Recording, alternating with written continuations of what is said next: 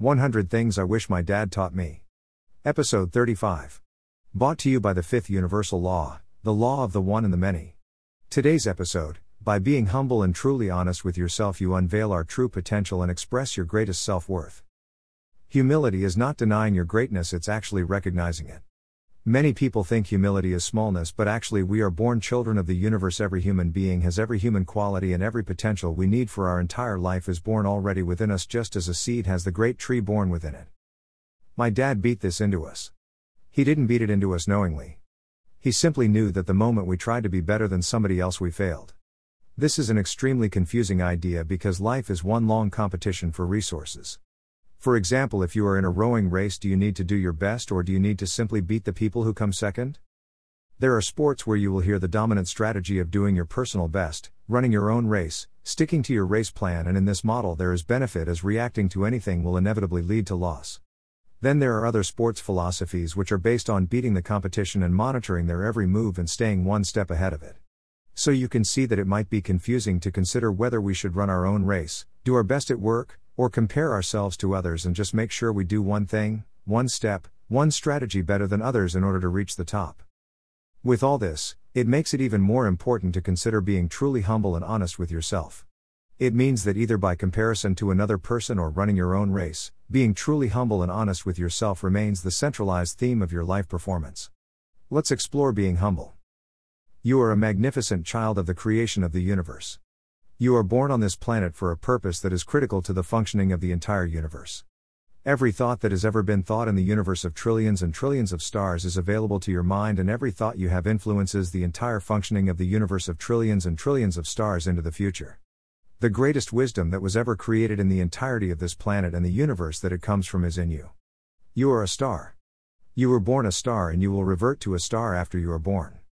The things that you do on this planet change everything in the entire existence of nature. Everything you say is recorded in history forever.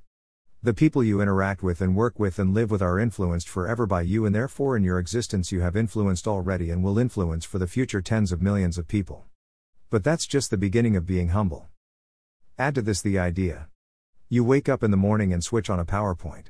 Somebody, somewhere in the world designed that PowerPoint, somebody manufactured that PowerPoint, somebody installed that PowerPoint, somebody transported that PowerPoint to a shop, somebody went to the shop and bought that PowerPoint, and somebody else sold it. So far we've probably added 100 people that put together their effort just so you, humble you, can wake up in the morning and switch on the light. Now consider that behind that PowerPoint is wiring that was manufactured, designed, installed, transported, invented, tested, purchased, etc., and you're going to get an idea of what went on just to make the electricity available to the PowerPoint. Now let's keep going and work out where the electricity come from. And how many people do you think were involved in the production of the electricity that comes to your house that makes you available to switch on a single PowerPoint?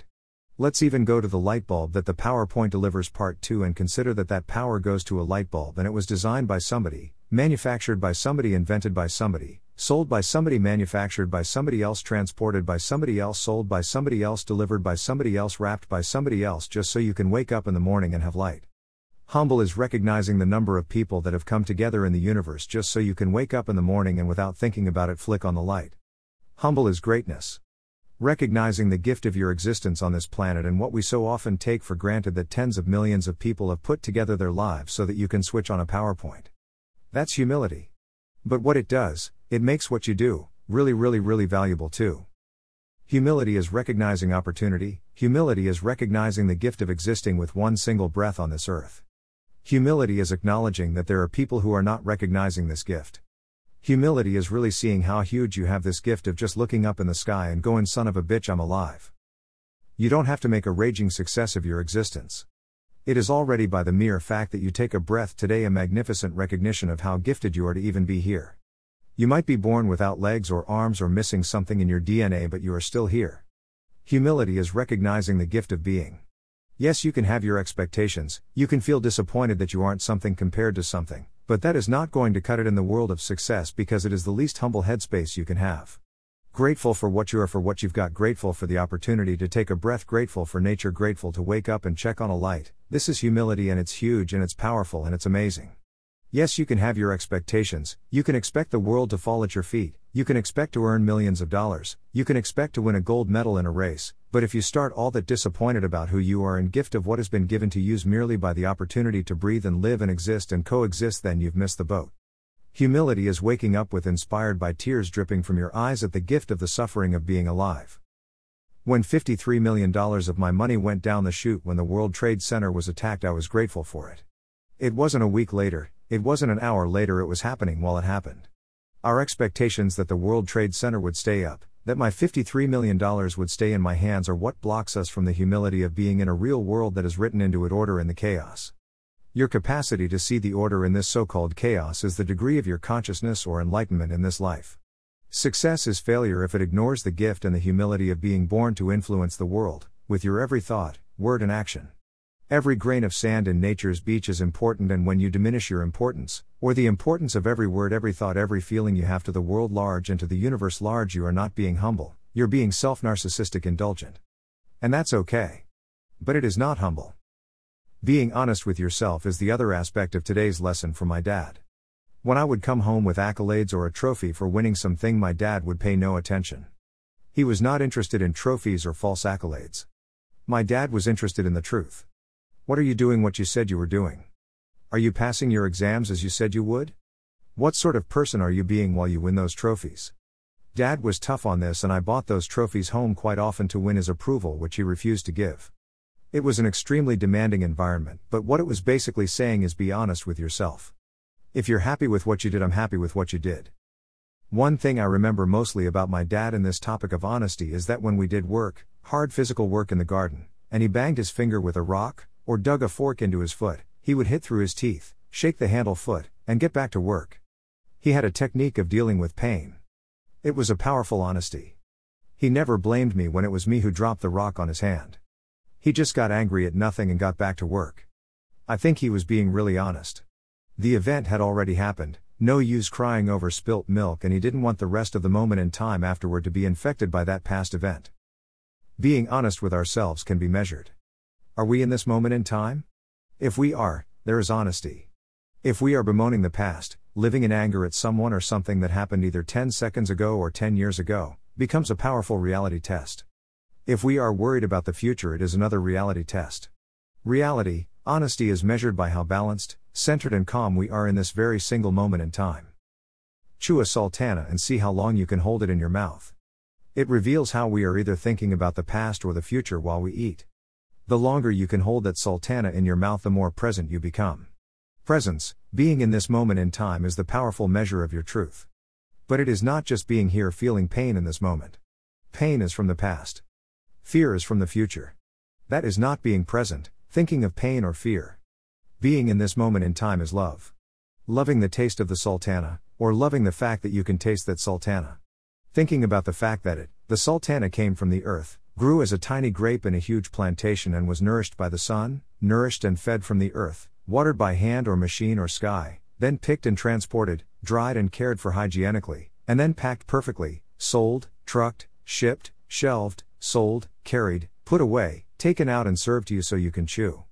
That's humbling, that's powerful, that's presence. Total honesty is, can you be in this moment savoring whatever you are doing as a wine taster would savor a good red wine in a wine competition. They can tell you what time of day the grapes we picked. That's powerful presence. Immersion.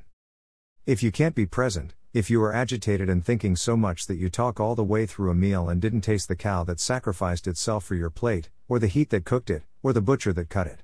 If you are so up in thoughts that the eating is done unconsciously, then you are at least being honest, you are in a hurry to your grave. Rushing through a meal and not tasting the universe, or nature in a pea, a bean or tofu you are eating is like rushing through a project at work and wondering why you hate work. It doesn't take time to savor life, it takes self-honesty.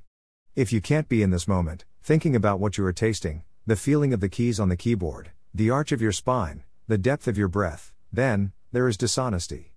Your mind has abandoned you. You are alone, and that is awful. My dad said, over and over, if you are going to do it well. Otherwise let someone else do it. Dad respected the it. Whatever it was that we were doing, it was important.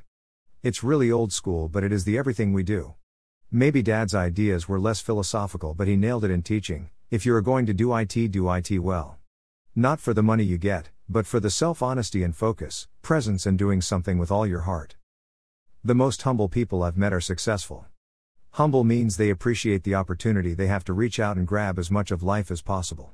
Sometimes a war, or persecution has given a person this view that there is an extreme gift in reaching out for opportunities, to take as much as the universe will allow, in the extremely short time we have to be alive. Humble people know what can be taken in a blink and therefore hang on to it with gratitude. They milk every opportunity to live alive and reach for their star. My often mentioned discovery is that great athletes are great people first. Successful people are successful people at home, before they go to work. This is where self-honesty and humility come in. We have so much to be thankful for, and yet, we complain when the toast is cold. What I've discovered from working with people is that the default for most of us is to see what's wrong, even when there are 1 million things that go right. We might have a beautiful home, 2 legs, a bowel that works, safe community, income, wealth, health and love in our lives, trees and no storm ripping our lives to shreds, and so much to be humble about. But if the Amazon delivery is 1 hour late, or we didn't get the right tennis ball, we go into a state of self-deprecating rage. How pathetic is that? That's the end of today's episode.